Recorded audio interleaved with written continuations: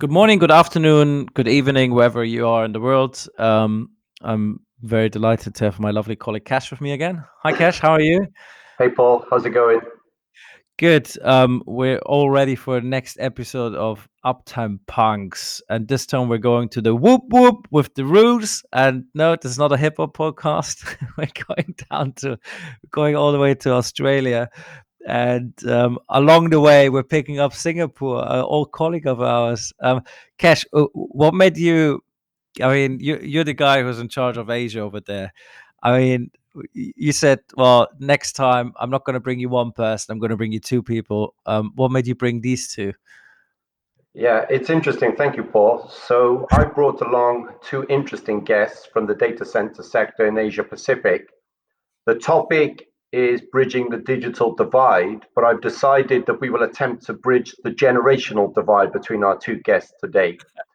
So, firstly, a man that needs no introduction to you, Paul, James Murphy, who is the former event director of Data Center World Asia and the newly appointed sales director of one of the most hottest, exciting organizations in this space called Space DC, who launched their new data center campus in Jakarta this week called Jack 2.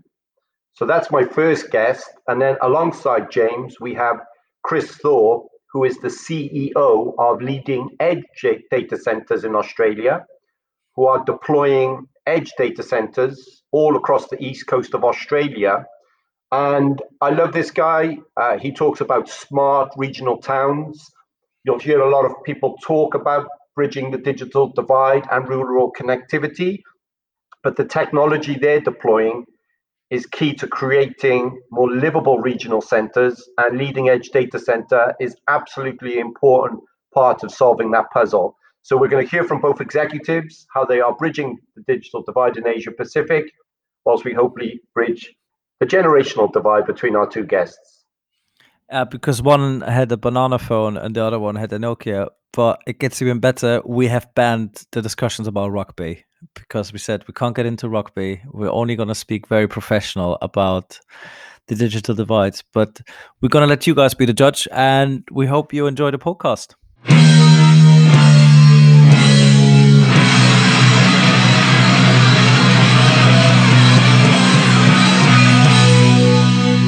Good morning, a wonderful good afternoon, a wonderful good evening, wherever you are in the world. Today is not just an Asia edition, it's actually a global edition. We got somebody here from Australia, which is Chris Torpy. Hi, Chris, how are you? I'm good, Paul. Thank you. Thank you for having us along today. Yeah, and then I got, of course, my wonderful co-host and colleague Cash with me. And then we thought we bring back somebody who just left us recently, and that's our lovely colleague James Murphy. How are you, James? Very well, Paul. Cheers for having me on this episode. Yeah, when I asked Cash who will be one of the first people he wants to bring, he said, I need to bring James back because I miss him too much. So that's the reason why we got you back here, James. So just to get fired up and get started, just so that everybody knows, so James basically works for Space DC. He's the new sales director over there. He's looking after their well, James, maybe you can say a little bit more what you do now.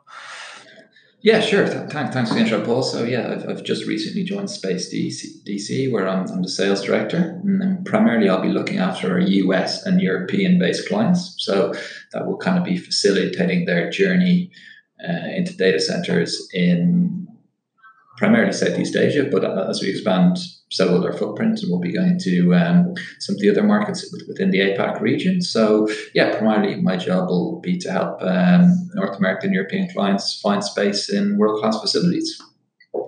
Oh, great! It sounds like a lot of fun, but also probably a lot of jet lag. But yeah. Well, not yet because of COVID, and generally dealing with the west coast of the states, where I can make them stay up late while I take a nice 9 o'clock call in the morning. So not too bad yet. But as we pass COVID, I'm sure there'll be a lot of jet lag in the future. Yeah, and then we got Chris with us, and Chris is the CEO and founder of Leading Edge Data Center. Well, I need to get the pronunciation correct. It's data center, is it? Well, it could be data centers. It's data centers. Depends on which side of the planet you come from. So, what do you guys do out in Australia then? I mean, Yeah, data center is quite obvious then, and yeah, maybe you can tell us a bit more. Yeah, there's a unique infrastructure here in Australia in the sense of everything is in Sydney and everything is in Melbourne. That's where the cloud is. And there's really sort of nothing out into regional Australia. So we're building a network of highly connected tier 3 facilities, all through New South Wales, Victoria, and through Queensland. So we've got 24 sites that we're dropping these facilities in, and we're opening up new backhaul, and we're actually sort of cross-connecting all of these sites to really sort of set up a communications hub in each regional location. So it's all getting very exciting. Our first facility actually was craned onto site on Tuesday, so a bit of a groundbreaking moment for us. Oh wow! Congratulations. We'll get back to that and talk about that in a bit. Okay, so now we have. So let's get started. I think you and James are two different generations, as Cash has already mentioned. So I'm going to ask James first. James, what was your first mobile phone? My first mobile phone. So the first mobile phone which I myself truly owned was the Nokia 3210.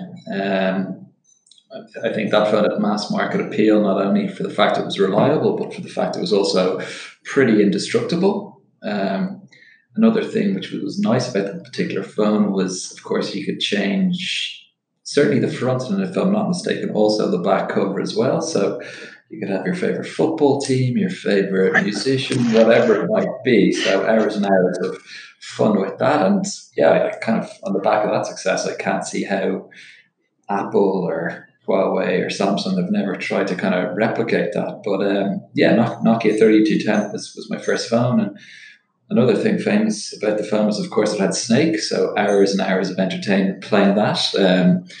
So probably played it multiple 10 times more Snake than I actually did making phone calls, because, of course, never had any phone credit back then. But it lasted me a good 2-3 years, that phone. Okay, well, I can tell you one thing. You're the first one that had a Nokia, so you're one from the youngest generation in terms of guests that we had. What about you, Chris? What was your first mobile device? Should I call it a mobile device rather than a mobile phone? My first mobile, I'm kind of showing my age here, but it was actually a banana phone, as I used to call it. But it was a Nokia 8110 or 8110. The flip, it wasn't the flip, it was the slide banana sort of shape. And I thought it was really cool because remember when The Matrix came out, Neo had one. So it was a really good, reliable phone. It was an awesome phone. I actually found it in a cupboard a couple of weeks ago, and it still had 70% battery life. I mean, it's just fascinating. Then it makes you wonder what happened to Nokia then, huh? Because, I mean, looking at it, they were in the market up here, and now it's like Apple, and then, well, probably not even Apple anymore. It's probably Samsung, which is even further up there. Yeah. But yeah. I think there were a deer in the headlights when that first iPhone got launched. Yeah, because probably people never thought it would work, same as the iPod. I mean, who's going to buy a device where you can put 30 songs on it and walk around? Yeah. But it just shows you how life changes and how fast technology just progresses. Okay, Chris, what about your first computer? What was your first experience with a computer, and what was your first experience with a data center? My first experience with a computer, I don't remember too much about it, but I know it had 4 meg of RAM, and it was on a dial-up connection. And I used to sit there for half an hour just to get a screen coming down, be waiting with anticipation. But I mean, getting into data centers, I've always been in technology for over the last 30 years. I've done a lot in the telephony sort of area, a lot in wireless sort of mobile. And I've been watching Edge for 10 years. There's been so much talk about it. And I just saw it starting to evolve in the US. And I just saw the opportunity here in Australia. I thought the timing was about right. And it's really the demand for creating data and the demand for processing that data. You look out 10 years and you can't see any fall in that. So it's really an exponential growth. So what a vertical to be in. What an industry vertical to be in. Yeah, that's true, because for us we always say it's like the magic of the data. Data is just in everything. I mean, if it's anything with the word smart or whatever you call it, anything that you put on at home just has data in it, and this data has to go somewhere. Over to James. James, what was your first experience? Was a MacBook then? So first experience of a computer would have been when I was maybe 3, 4, maybe 5. Watching my brother play our Commodore 64, which we had in the house. I never got to play. I was too small, didn't know what I was doing. But I remember him playing like classic titles like Indiana Jones and a few of the kind of the stalwarts from the Commodore 64 age. I remember the tapes, which I don't think I ever figured out quite how they worked and how they were able to get graphics onto a screen, but I remember plugging them in. I remember the insanely long load times, and quite often, or more often than not, when you died, you'd have that load time start again, and you'd be coming back to the computer in 5 or so minutes until the screen got going again. So yeah, Commodore 64 was, as a youngster, watching my older brother play was my first real experience of a computer. Oh, that's great. I mean, yeah, this is. I mean, computers put a lot of memories for us. I remember like my first one. I think until we got it up and running took about 10 hours, and then it worked, and then it stopped working because the modem was already broken. But yeah, James, how would you for yourself define uptime? What is uptime to you? Because you have went through a couple of lockdowns now yourself over in Singapore. Do you see uptime as something which you discovered during lockdown? Is that for you when your Netflix is working at home, or what is uptime to you? One, from a professional perspective, of course, because you will say now that you work in the data center industry that it's providing your customers with continuous support. But how would you define uptime? Yeah, so I think I'll start with personal insights first. So, luckily, being in Singapore, the question of uptime and stable connection isn't so much of an issue. So we're blessed from that point of view that pretty much any time you want to turn on Netflix or Amazon Prime or whatever it might be, we're lucky in the sense that it's working, and that it's very, very rarely not. But a personal experience just only 2 days ago, in fact, of when I was kind of cursing something for not being up or online at the time, was when I went to do my food order. So at the moment, I've got a very heavily pregnant wife, and she, like me, gets hungry at times. Which, again, being in Singapore, it's very easy to usually alleviate this. So turn around, I ask her, Ruth, do we want pizza? Do we want Indian? What do we fancy today? And her response was, take a look, see what's on the food apps.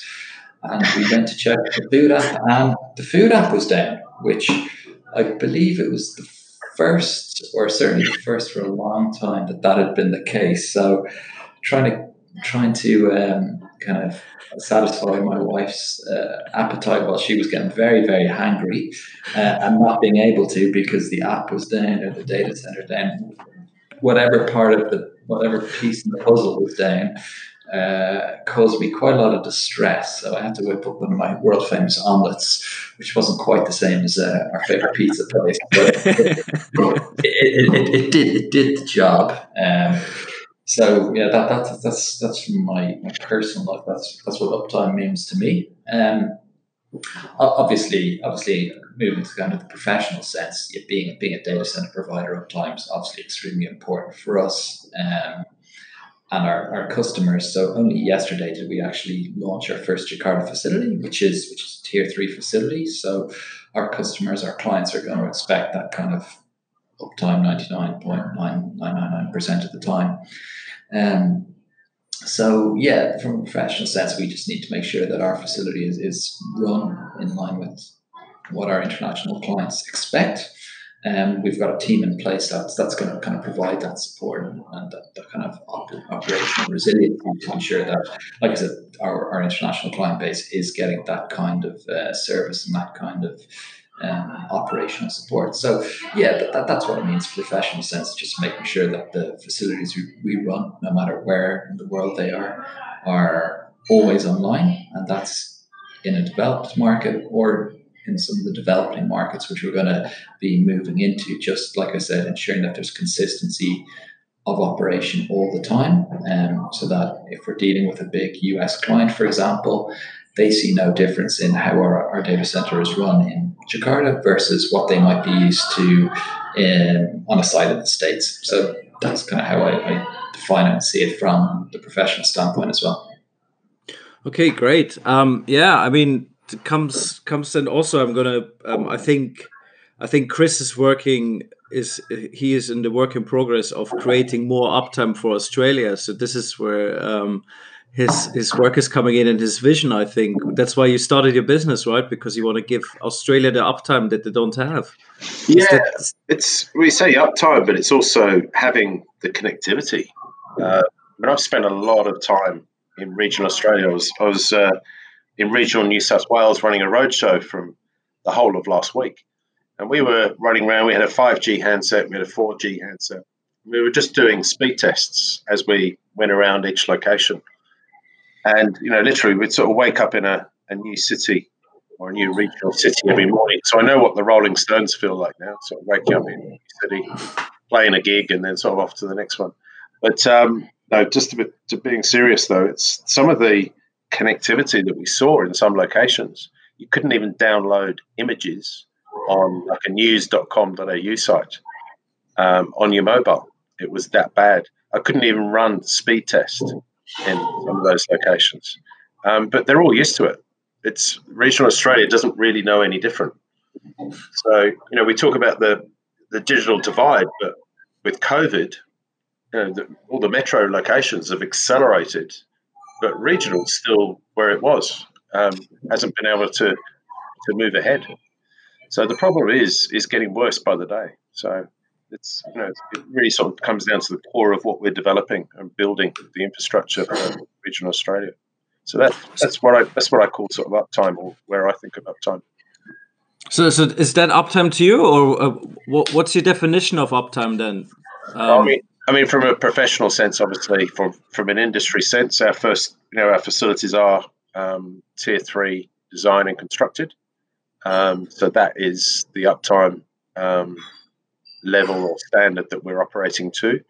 But it's really just ensuring that we get the connectivity, strong connectivity up and running, and it doesn't fail. So we're also bringing in a piece of technology as well to optimize that network and constantly monitor that network, sort of with an AI engine, to ensure that we don't get suddenly a game release that just clogs up the whole network.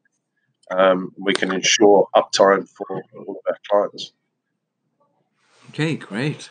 Have you discovered for yourself somehow some sort of COVID gadget? I think in Australia you guys didn't have too many lockdowns, not like over us here in Europe, or especially myself in UK. Feeling like we're going in the 10th one physically, but yeah. Because for me it was the smart bulb, so I can change my lights now with my mobile phone at home. But we did actually have a lockdown for a period of time. We were allowed to escape for recreational activities.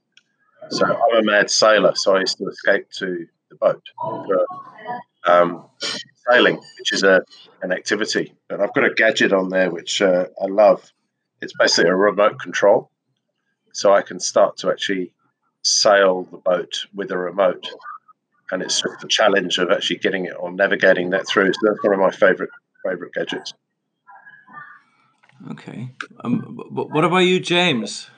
Also remote control, or is it more like the microwave now to warm up the food for the hungry wife? No, so during a circuit breaker was what it was described, what it was called in Singapore. So they avoided the term lockdown. I think maybe negative connotations. So we had a circuit breaker here, which I think at its most severe was about 8 weeks long. So I actually found kind of solace in cycling. So it was kind of strange coincidence how it happened. So a friend of mine was moving from Singapore to Dubai. She went to Thailand to do a bit of aid work, got stuck there, and she had a beautiful bike just locked away. Thankfully, because I'm a bit of a short arse, the bike actually size-wise was perfect for me. So I got the bike off a friend and was able to go for what I would consider long, which I think anyone who actually cycles properly would kind of consider a very short cycle. But I was getting out doing kind of 40, 50K every couple of days, sometimes every day.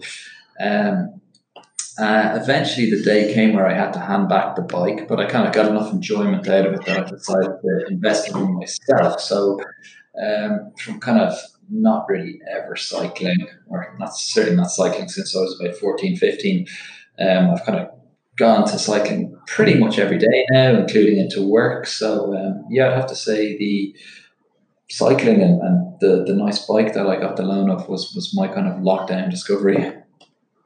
I didn't even know that you started cycling. So what kind of a bike did you get? I got a Trek Checkpoint. Ah, okay. I got a Trek hanging on my wall behind me as well. That's a Trek as well. But that's great. Yeah, cycling. I mean, yeah, it's the beauty about cycling. Do you guys have something? You guys probably have Strava, but do you use something called Komoot as well out in Singapore? I know some people do use it, but that's too advanced for me at this stage. I'm taking baby steps. All right. Okay. Perfect. Okay. So, I mean, James, you started already a little bit. You were talking about how you guys opened your new facility in Jakarta, which is when I checked today in the morning, because I did a bit of my research. Actually, was the first thing that popped up, which was over from the US, was that the 7th biggest economy in Asia is Indonesia, which means then is this the reason why you guys opened the data center over there just recently? I believe yesterday. Maybe you can tell us a little bit more about it, because if I understood correctly, you guys are trying to provide in Asia the service to your clients coming out of Europe and the US.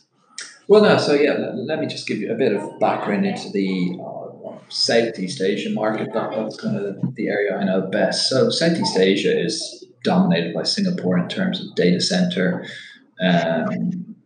supply and I suppose megawattage. So, for example, just to give you a bit of context, Singapore, a population of 7 or so million, it's got about 400 or so megawatts,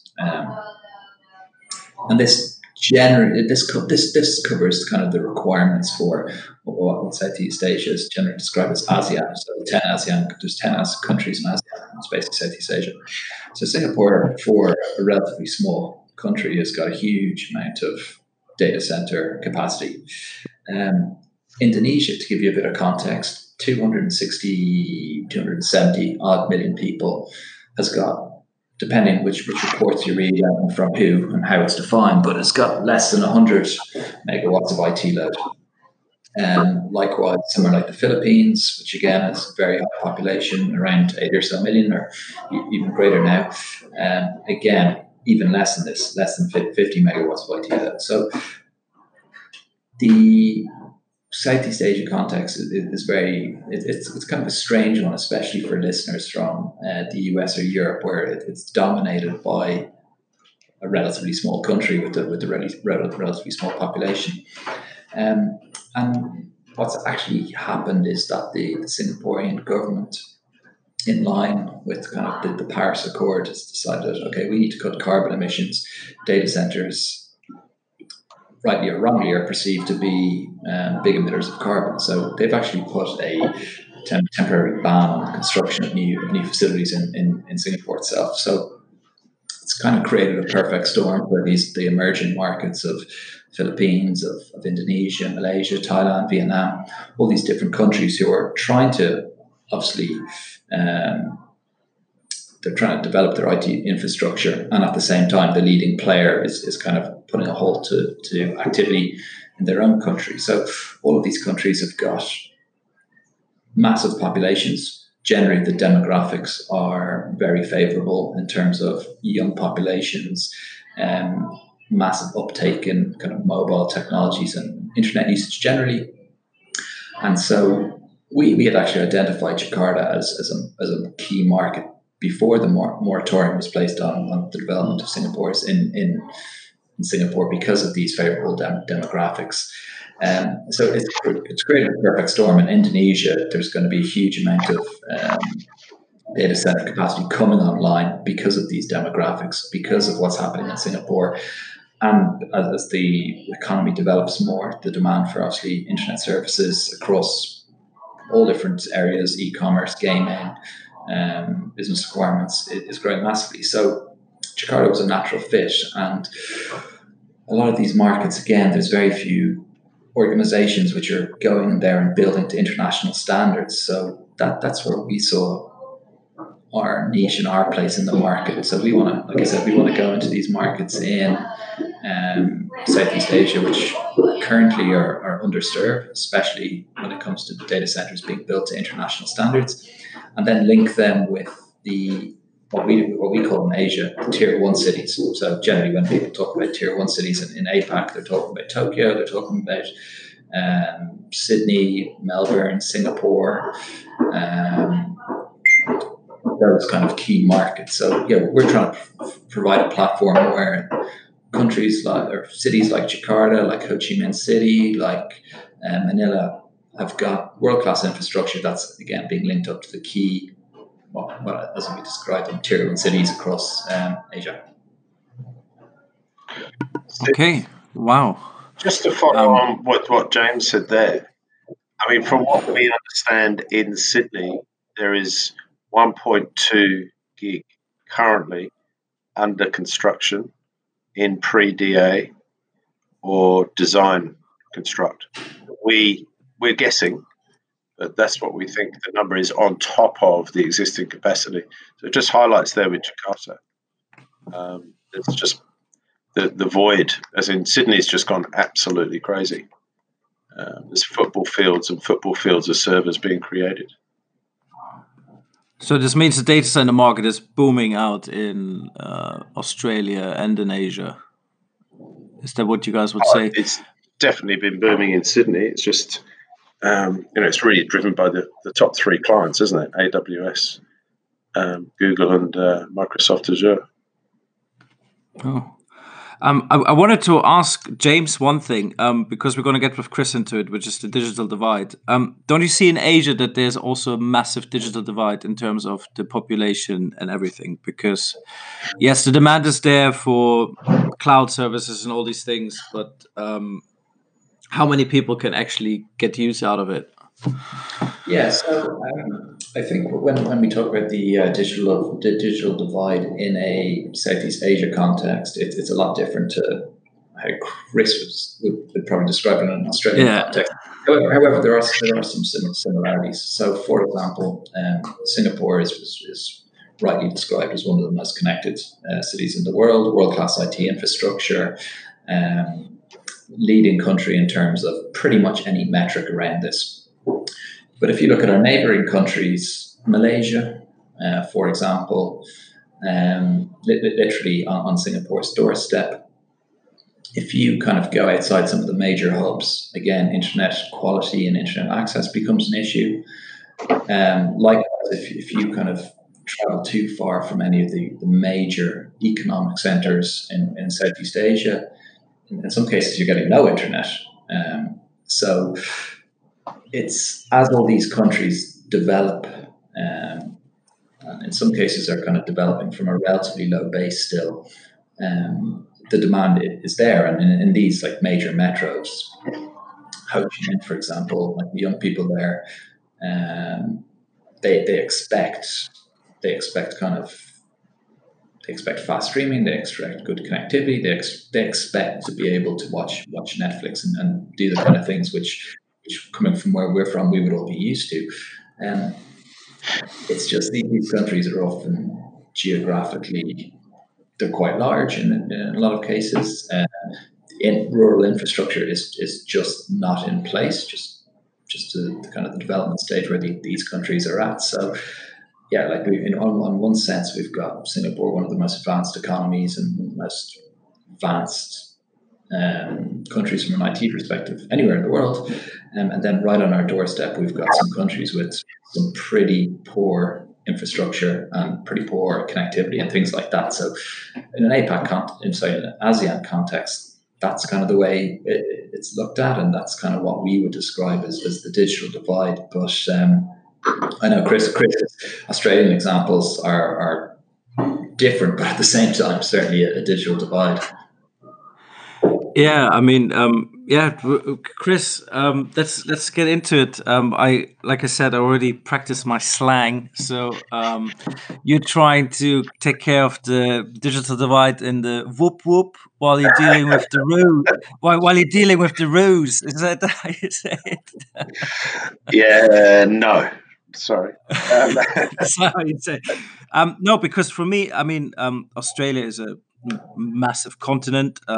You have a lot of bushland, wildland, and of course you need to connect to people. And it's maybe not on everybody's radar, to be honest, especially over in Europe and the US. The first thing will not come to your mind, Australia, because you think of the big cities like Sydney, like you're saying, is booming.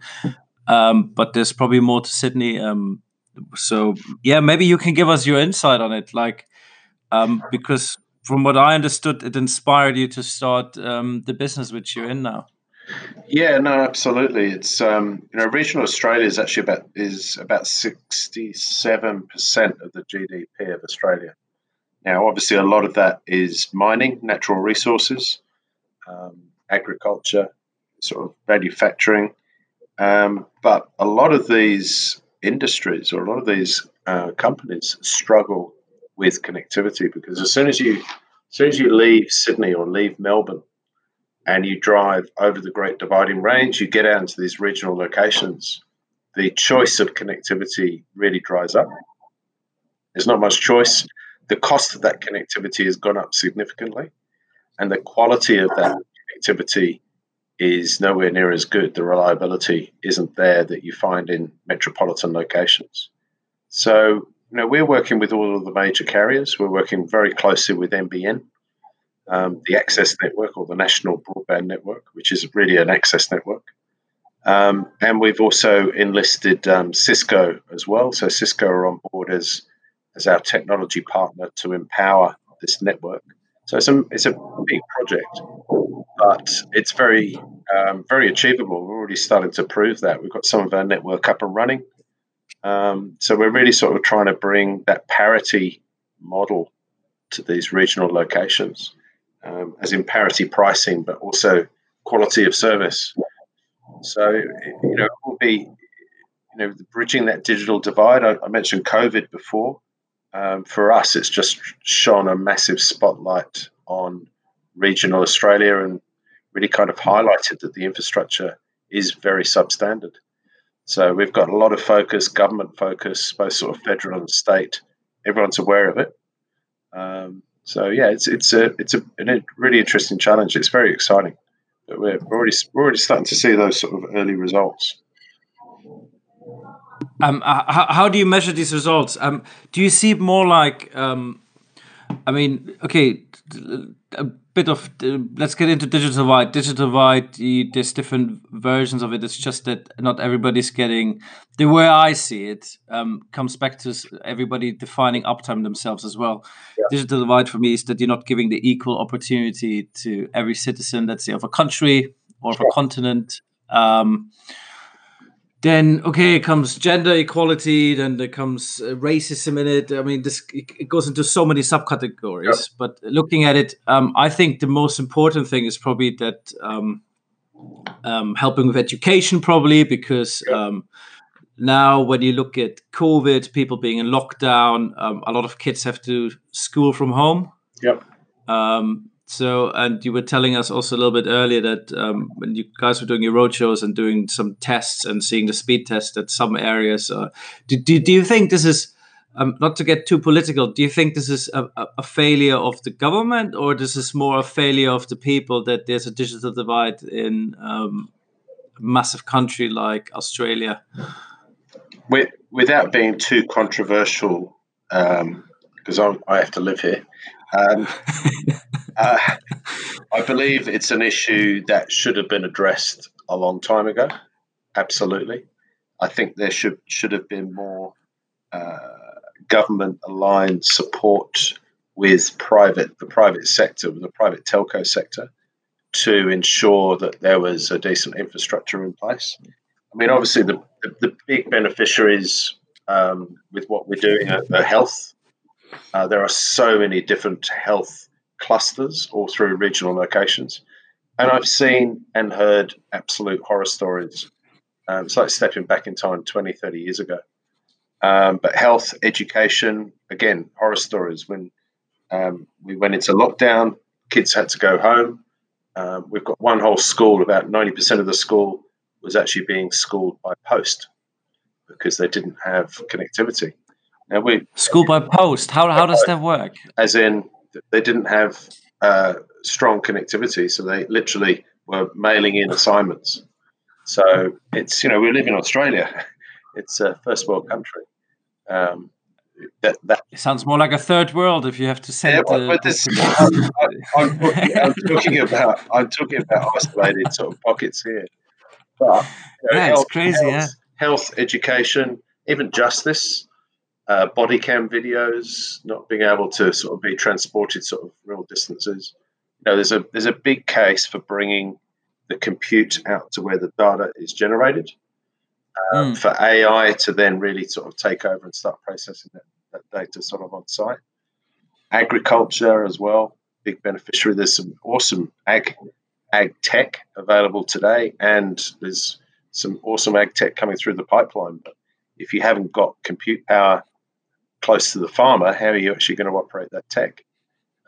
There's many different use cases that are starting to be highlighted to bridge that that digital divide. So what do you see as the biggest challenge? I mean, given also that Australia is probably one of the harshest environments in terms of the heat. I mean, is it a hot aisle you guys are using over there? Yeah. What is it? It's hot aisle containment, and then we quickly get it out. But that has been a challenge. And with the design with Schneider, we're partnered with Schneider Electric to do all of our design construct. And we basically threw a whole bunch of Lego on the table. So this is what we want. Can you build it for us and design it? We have the actual facility can sit out in the open for 20 years, no problem. We've actually created a complete second skin over the top. We've covered that in solar as well.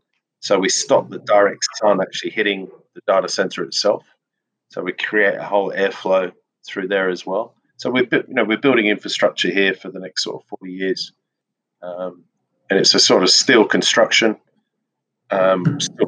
frame in 4 big modules, with like a 5 mil gap down each module. The whole thing's constructed and then lifted off in 4 modules, trucked out on the back of big double B trucks, and then sort of assembled down to the millimeter on site. And I can say that very confidently because I saw and sat through the whole process on Tuesday. So that was the first one, and it went perfectly.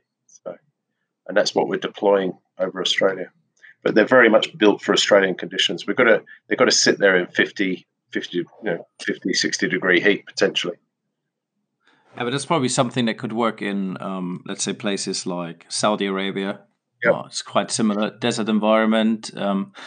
Saudi is also not too connected. I've been there many times. You would drive from one city to the other, and just your mobile phone connection, everything would just be gone all of a sudden. Yep. But yeah, it's quite interesting. So for you, so how long did it take you until you guys came? I mean, did you just wake up one day and you said, "I want to connect Australia," or did you go somewhere on holiday and try to check your email? Then you were like, "Oh, come on, not again." It was a bit of both, actually, to be honest. I've been watching the edge evolution in the US, and I'm in touch with all the major players over there, and we have US representation. I was just watching it, and suddenly it was, the opportunity's here. And plus, we partnered with one of the big sort of high density power grid companies here in Australia. So we're able to sort of leverage their land assets right next to a substation. We leverage their fiber assets. So they get, they out of a piece of land that wouldn't be used for anything, they've got someone paying rent, they've got someone leasing their fiber, and they've got a new power customer and a decent power customer as well. So it was a real sort of win-win on both sides. And that's where it really started to develop, and that's when we really started pushing out into regional Australia. So we're now looking at sites right up into New South Wales, sort of 8 hours, 9 hours drive from Sydney inland. That's a long way. It's you are literally sort of middle of nowhere. Are you getting a lot of government support in order to do it, or not in the way you would like to see it? That is a great question, Paul. Because I know from I mean, data center people normally are not the most welcomed people by any government authority, because it's like you guys take the space away, you create a lot of carbon footprint, you ruin the image of the city, you ruin the image of this. Not at all. We actually fix a lot of problems. We create growth. We create jobs. We become that enablement platform for the region, and very much so. And that is very recognised. But back to your question there, no, we haven't received any financial support up to this point from any government entity. We are in lots of discussions, and obviously government support would help us just accelerate the whole rollout. We obviously have to create a business case in each regional location, which is challenging. And unless you've got a massive army of people to spread around regional Australia, you've got to do a region by region and keep going back to that region. It's fairly time consuming, but we're starting to get national enterprise now. We're starting to get support that will take a presence in each facility, sort of building out their network. So we're getting there. And we're confident we're on the right path. But it is a very big project. No, I can imagine, because we had the discussion a couple of times on the podcast with some of our German guests, which was basically about edge computers and the micro data centers. If each village will have their own little data center, because there's so much data that you need to process, and then you would just go and connect them all to a bigger data center, because let's say, for example, in Germany, a lot of people are going into now the Tesla cars, electric cars, self-driving cars, and the amount of data these cars just produce, they cannot be facilitated with our normal data centers as they are right now. Because I give you a best example. Lockdown 1 happened. I live in central London. There was no internet connection. It was gone for 2 days. Yeah. And this is the 21st century, and you're like, come on, how is this even possible? Then I started digging a little bit deeper, because we work. Now here comes the interesting one. We work on the industry, not in the industry. That's something I had to learn.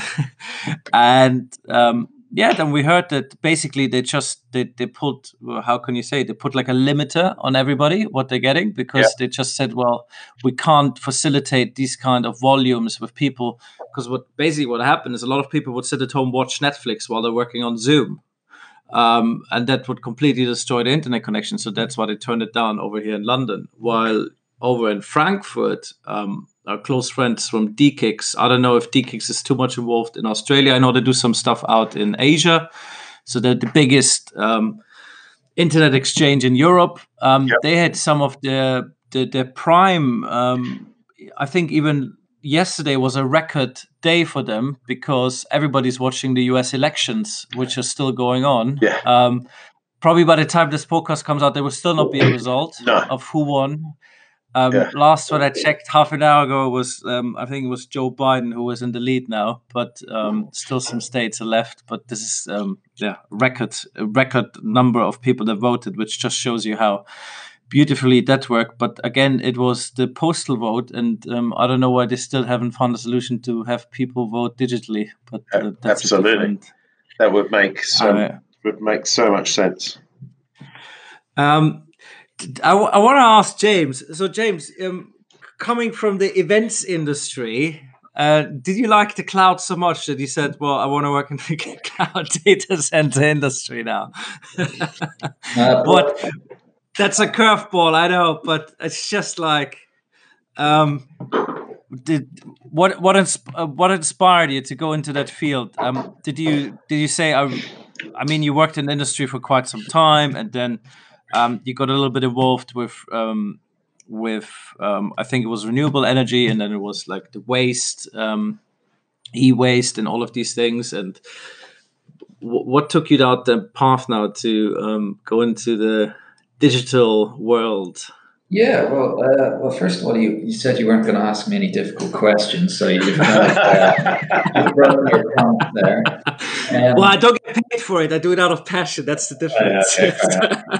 I'll let you off in that case. No, well, just like yourself, I was kind of involved working with kind of all different aspects of, I suppose, the cloud and data center ecosystem for close to 5 years, and I just like the personalities in it.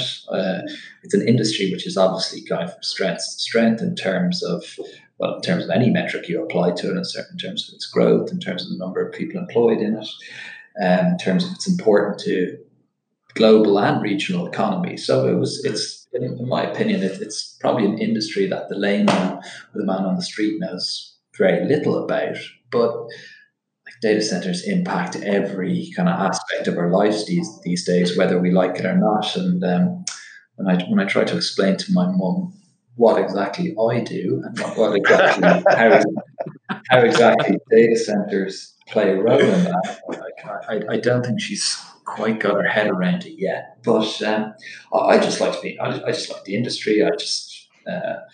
From a kind of salesman point of view, I thought now was a good time to get involved while demand is kind of skyrocketing, and no matter where in the world you are.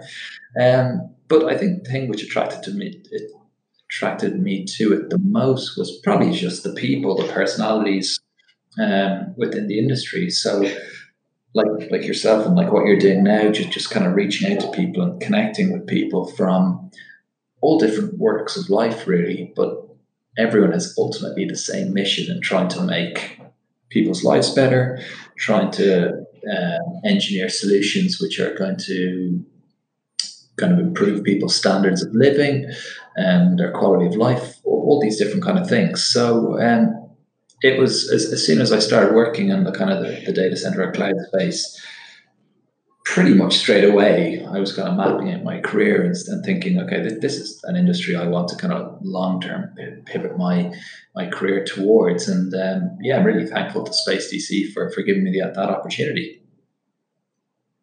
Oh, that's great. Yeah, it's like I always say, like, I say that data centers are the lungs of our societies, and people don't even realize it because everybody gets just in touch with the industry every day without even knowing. And James said it beautifully. I personally don't know how to explain to my father till today what am I actually doing, because he's going, what a nonsense. But if I then explain to him, like, where do you think your Netflix that you're watching now comes from? And he's like, well, from the internet. And I was like, yeah, where do you think the internet comes from?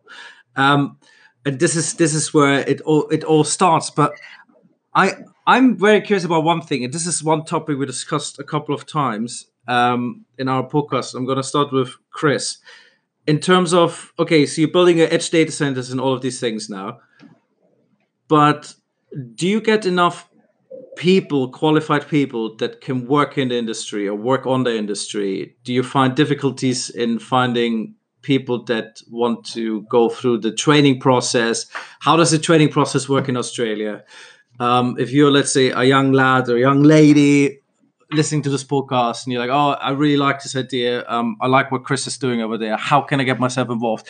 Do you guys have a shortage of staff? Because in Germany, for example, even in the UK, there's a shortage of staff, and it's very difficult to find people that want to work in the data center industry. In terms of a technical point of view, salesman, yeah, you will always find a good salesman like James. But the guy who's actually putting everything together, is it hard for you guys to find somebody out in Australia? No, we're actually, every location where we go through a process and we're sort of working with the local IT solution businesses. So we've got multiple skilled hands that will go through the whole induction and process with us and go through that training process. So we'll have access to localized skilled hands. The sites are primarily run as dark sites, but we'll have someone pretty well on call, very close to the facility at any stage. We're running from a security perspective. They're highly secure fenced environments. We've got about 42 different cloud-based, AI-based cameras, using facial recognition and Bluetooth technology. So really, finding the skill set we need hasn't really been a challenge up until this point.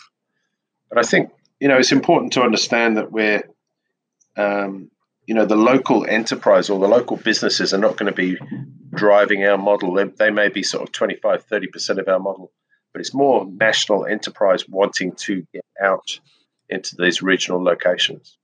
And we're coming across, we've got 2 companies just this week that are moving big chunks of their workforce out to these regional locations. So there's very much, an employee can be working from anywhere mentality starting to come in, which is awesome. We've actually seen some ads saying, doesn't matter about your location. In Australia, we'll interview you. So obviously they need the infrastructure in place for that to work. But I think working from home is definitely here to stay. To what level, I don't know, but there's going to be a lot of distributed workforce environments. You fast forward 2 or 3 years, it's going to be a very different landscape. It reminds me of a funny TV commercial I've seen in Germany the other night, because I got myself now a satellite dish to watch German television. So basically, it's from one of the travel companies, one of the big ones. I think it's TUI, I don't remember what it was, but it shows this bloke. He's sitting there on a table with a tie on, and you see there's a little bit of wind, and then all of a sudden, the wind gets really strong, and it blows away like. Behind him, he had basically was like a wooden background. It flies off, and he's sitting in Maldives on the beach. And then it goes, "We make it possible for you to work from anywhere in the world." And then this was for the travel agency, Yeah, awesome. So I thought it was a rather brilliant commercial. But yeah, so you're saying you guys don't have that problem with staffing. What about you guys, James? How is it in Asia? Because we had Joshua on, I think. Who's also a close friend of yours, because Cash met him through you, because you recommended him as the number 1 expert in Singapore when it comes to data centers. But how do you see the market? Is there enough professionals? Is there lack of professionals? Do you guys need more? Well, to borrow the phraseology from the digital divide, you can kind of almost say there's a bit of a talent divide as well when we talk about Southeast Asia. So what I mean by that is Joshua is very passionate about bringing new people into the industry, and I think there is a shortage of professionals coming into the industry in Singapore. However, on the flip side of that, Singapore is a very attractive place for people to live. It's a developed economy, so in cases where outside talent needs to be brought in, it's pretty easy to do that. So if you're sitting in the UK and you get a nice job offer to come out to sunny Singapore, it doesn't often take too much convincing. However, in some of the countries around the region, there can be issues around finding people with the right experience, the right kind of knowledge base. we've been very fortunate with the construction and soon to be operation of our facility in Jakarta, in the sense that we were amongst the first into that market. So we've been able to put in place a very, very solid and very, very strong team, which has kind of worked very well with our counterparts who sit here in Singapore. So if we're as lucky as we have been in Jakarta throughout the other cities we're planning on entering, we can find ourselves very lucky. I'm not going to name any names here, but there are other companies and other providers who have followed us down into Jakarta, and they're having huge difficulty in attracting staff from a construction point of view, and then further down the line from an operational point of view, just because like we're going from a very small base in a country like Indonesia to the market being projected to be kind of, in terms of megawatts, 8 to 10 times the size it is now. So of course there's going to be an issue around securing the right kind of people to work within your business, and I think that's probably the case in a lot of markets around Southeast Asia, because the industry is relatively in its early stages. Finding people who've got 10 years of data center experience, they just aren't there. So yeah, to kind of answer your question, there's certainly great people out there. I just think that particularly in the emerging economies, it's a bit more difficult. And when you do find them, you need to make sure that they're appreciated and recognized, and that you're able to keep them. Because if you do find these people who've got the experience, the expertise you require, they're sure going to be in strong demand. Okay. How do you see the market growing the next terms of 5 to 10 years? Where do you see the future of cloud business, data center business in Asia? So again, that's interesting, and a lot of it kind of sits and depends on what's going to happen in Singapore. So for a number of different reasons, Singapore is seen as kind of the safe city, if you want to call it that, the safe country in Southeast Asia. Singapore has got friendly relations with both the US and with China, which means that both cloud providers in both countries are happy setting up here. So it's kind of unusual that we've got all the major US and pretty much all the major Chinese cloud providers with a presence in Singapore. And going back to the fact that Singapore is a pretty small country, both in terms of landmass and in terms of population. But in terms of the other Southeast Asia countries, so again, countries like Indonesia, Vietnam, Philippines, its growth is going to be explosive for some of the reasons cited earlier, in terms of things like their economies are growing very quickly, the demographics are favorable, they've made kind of conscious decision to kind of advance their IT infrastructure. So for all those reasons, they're booming markets. What's kind of an interesting almost subplot to that is the American cloud and the Chinese cloud providers coming in to serve these markets. It's almost like there's going to be proxy wars going on in these different geographies, because these guys have pretty much sewn up their domestic markets. In the case of the US cloud providers, they've pretty much sewn up Europe as well. So they see countries like Vietnam, like the Philippines, like Indonesia, Thailand, Malaysia. They see these where the growth is coming from. So growth is going to be explosive. It's going to be interesting to see who kind of wins between the Chinese and the American providers. I think that's really interesting, and one that if I was kind of looking in from the US or the Europe, I'd be kind of watching with a keen eye. So yeah, great growth potential in all of those markets, and a lot of kind of interesting subplots to come on down the line as well. Great. And what about you, Chris? How do you see, what is your roadmap, your vision? You probably have a vision, which is like a vision 2030 you want to connect, or do you have like, you probably put yourself a roadmap in place where you're saying you want to connect this many people or this many places by that amount of time. Do you have something like this? Yeah. We've got how do you see yourself growing the next 5 to 10 years? We've got a pretty intense roadmap over the next 3 years. So we've got 41 sites, I believe, in the roadmap. But we're also we're looking very much at sort of building out in line with the radio access network as well, like a wireless edge. So there's a whole different phase that we're working on that will be coming through sort of early in the new year, where we're sort of really trying to take the cloud to the edge. It's very sort of 5G related. I don't want to sort of say too much more there, but I think from a cloud perspective, the three major cloud environments in Australia have, the growth has been explosive, but it's all in the major cap cities. Yes, we're in discussions. Love to take them out further into these regional locations.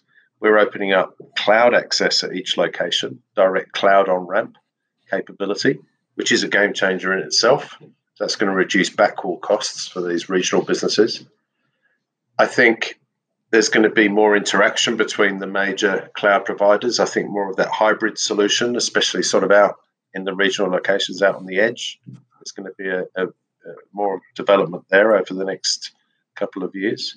So it's the cloud penetration at the moment in regional Australia is pretty low. It is pretty low. It is literally, you can go back 10, 15 years.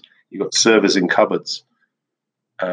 You've got storerooms being converted into a server room.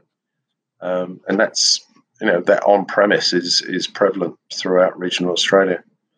So this is what we're obviously out to start changing, which is going to be a real education process we're going to go through, but I'm sure we'll get there. And you want more support, and you need more support. Yeah. All right. Okay. So that sums it up. I'm going to give over the mic to James because we're coming to an end because you lovely gentlemen have to finish your day and I have to start my day, even though it's a very misty, cloudy, foggy morning, typical in London in the autumn. So, James, the last word goes to you and then over to Chris. The stage is yours. Well, thank you, Paul. I would just encourage all listeners from US, North America, or Europe, or wherever you might be, do keep an eye on what's happening in Southeast Asia. The markets are, in some cases, already kind of seeing the explosive growth. In other cases, it's literally around the corner. And when I say literally around the corner, I'm talking about really attractive markets in terms of the favorable demographics. I'm talking about Vietnam. I'm talking about the Philippines. That's almost 150 million people right there who are currently underserved. So for anyone sitting in any of those markets or any of those regions, I would say make sure you've got a strategy to deal with Southeast Asia. Make sure you have a good understanding of the fundamentals, because if you don't kind of get on board now, you're going to miss huge opportunities. So make sure you're coming up with a strategy for this part of the world. Right. And over to you, Chris. Yeah, I think obviously what we're creating, I believe, here in regional Australia is, we've pulled together, we've got Cisco on board, we've got obviously working closely with NBN, we've got Equinix on board as well, because we don't compete with Equinix. We're we're very much sort of working together. We can sort of give Equinix that extension. But what we're creating, we've got a lot of global eyes on New South Wales, Victoria and Queensland, because you've got these large distances between population centres. And we're building this distributed compute environment. And it's a real showcase for what edge compute can be and how it can benefit the whole all of the regions. So keep a close eye on us. Follow Leading Edge Data Centers on LinkedIn, because we've got a lot of content coming through. We've got a whole movie about the first construction of our first site, which I've just seen some of the footage, which is pretty cool. So one of the drones nearly got taken out by a swarm of lorikeets at one stage, which is a proper whoop whoop area. Oh yes, there's a whoop whoop area. But we've got some great content coming through. But it's really, we're building a world class network here, so it's going to be very interesting. It's very exciting. No, Chris, we're definitely going to bring you back in a couple of months' time, and then see the process you made.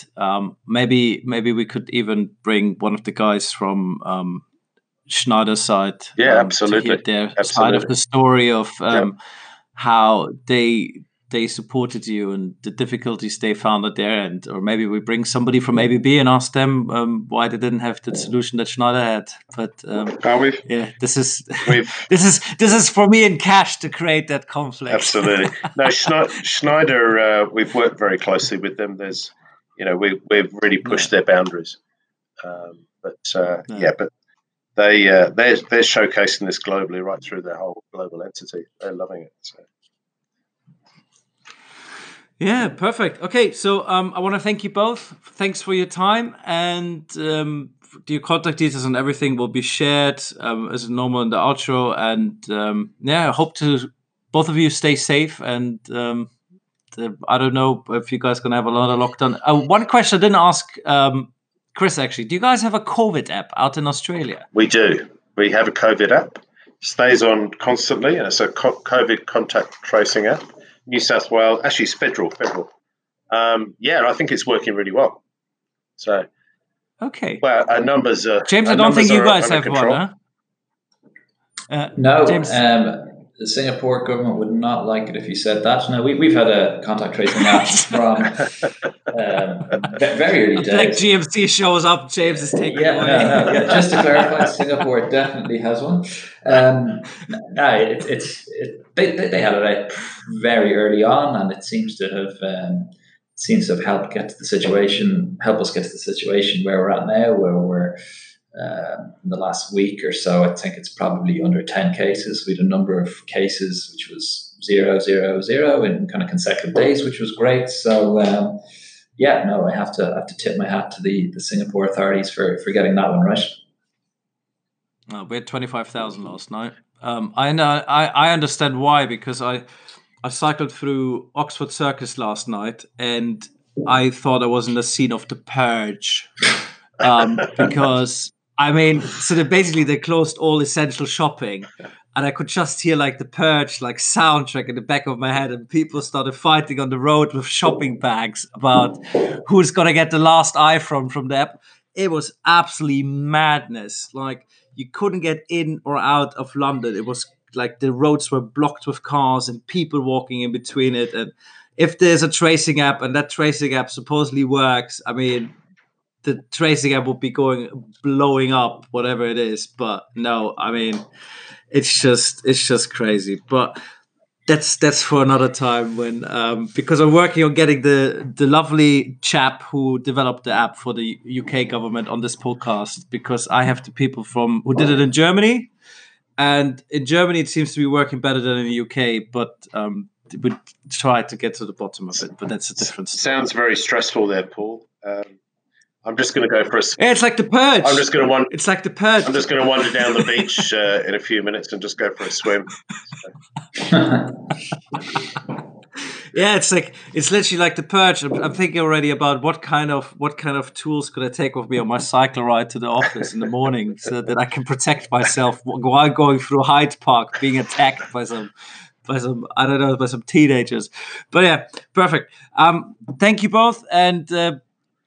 Keep a positive mind and test negative. And anyways, it's a little bit better over there where you guys are. It's a little bit warmer and a little bit sunnier. But thank you very much. Thanks, Paul. Cheers, James. Thanks for having us. Speak soon. Cheers, Chris. Bye.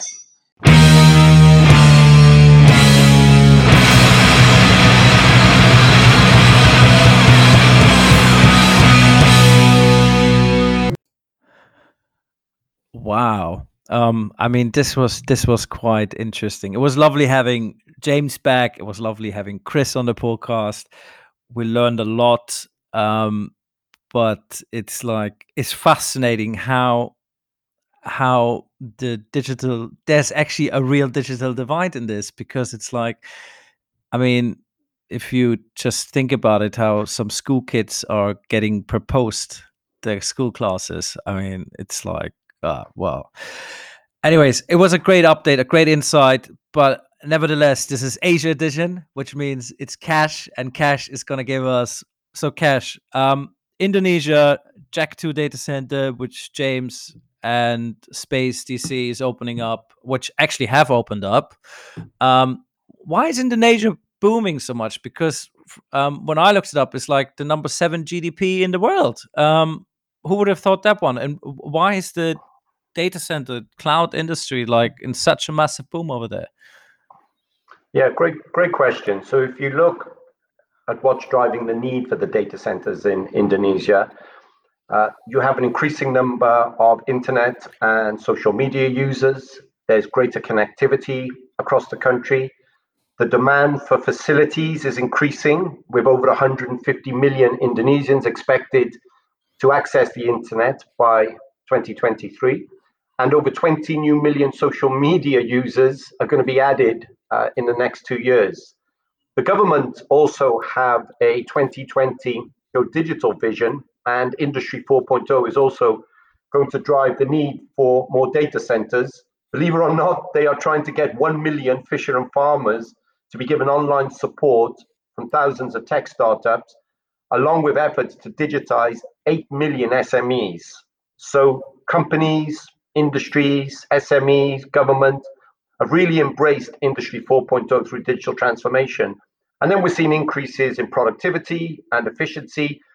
And once an organization realizes those benefits, even more will go online and require more data centers to achieve this. So that's really what's fueling, and those initiatives are projected to boost the Indonesian digital economy by over 150 billion in 2025. So lots of exciting growth in the Indonesia data market in the years to come.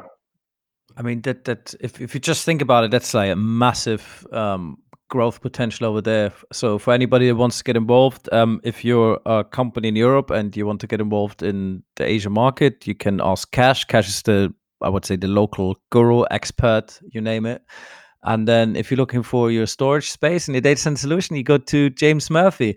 And then, of course, very interesting, which seems very far for all of us. We know the water turns the other way around when it goes into the sink.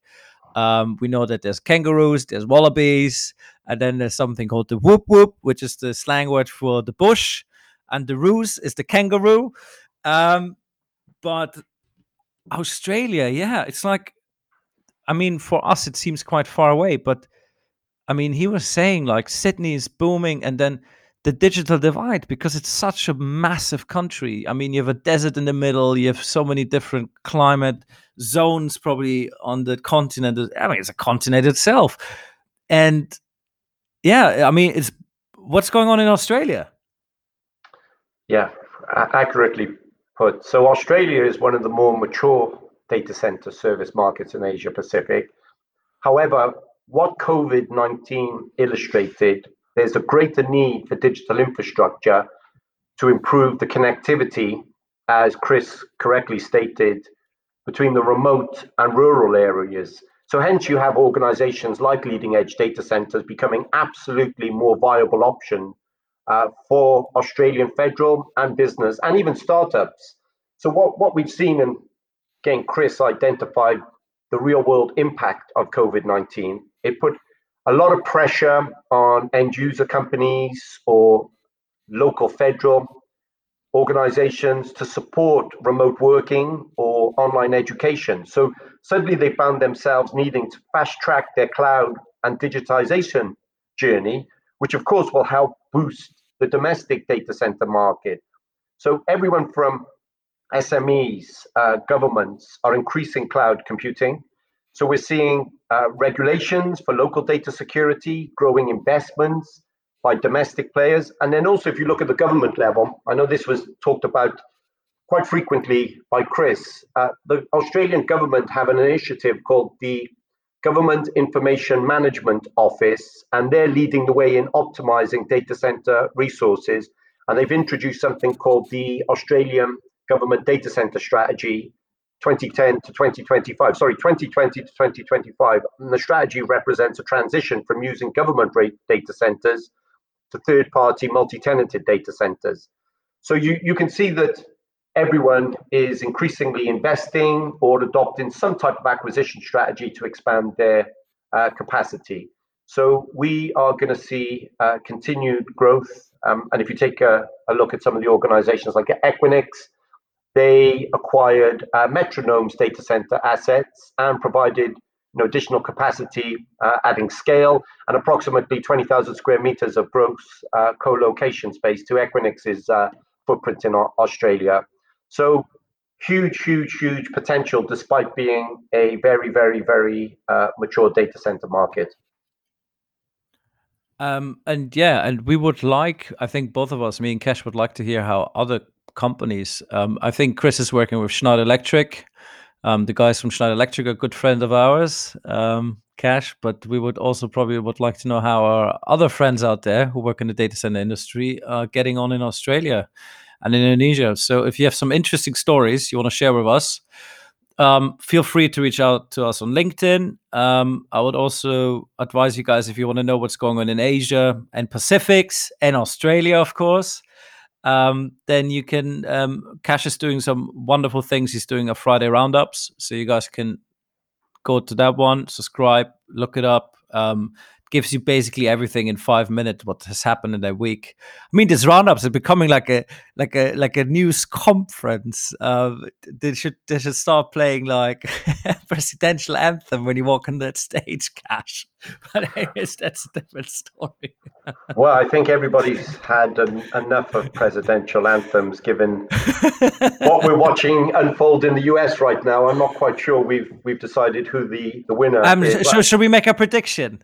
Well, I woke up this morning and I saw Biden needing 6 was trending on Twitter. So I was presuming he was getting close to the mark, but I'm going to log back in and find out what the actual outcome of that presidential race is. But back to your point, yeah, I'm the event director of Data Center World Asia, which is Asia Pacific's biggest and best attended data center and cloud show based in Singapore.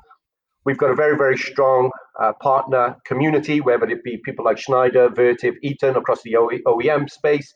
And of course, we're deeply entrenched with all of the major hyperscale co-location companies, whether that be Yotta Infrastructure in India, AirTrunk coming out of Australia, expanding into Japan, Space DC, who's got a tremendous amount of activities, Princeton Digital, doing a load of work in Indonesia. I mean, the list just goes on and on and on. So if you have any desire or interest to find out more about what is one of the hottest data center and cloud markets in Asia Pacific, then follow me on LinkedIn and make sure you tune into the weekly roundup for your short bite weekly dose of all things hot in Singapore's Data Center World Asia.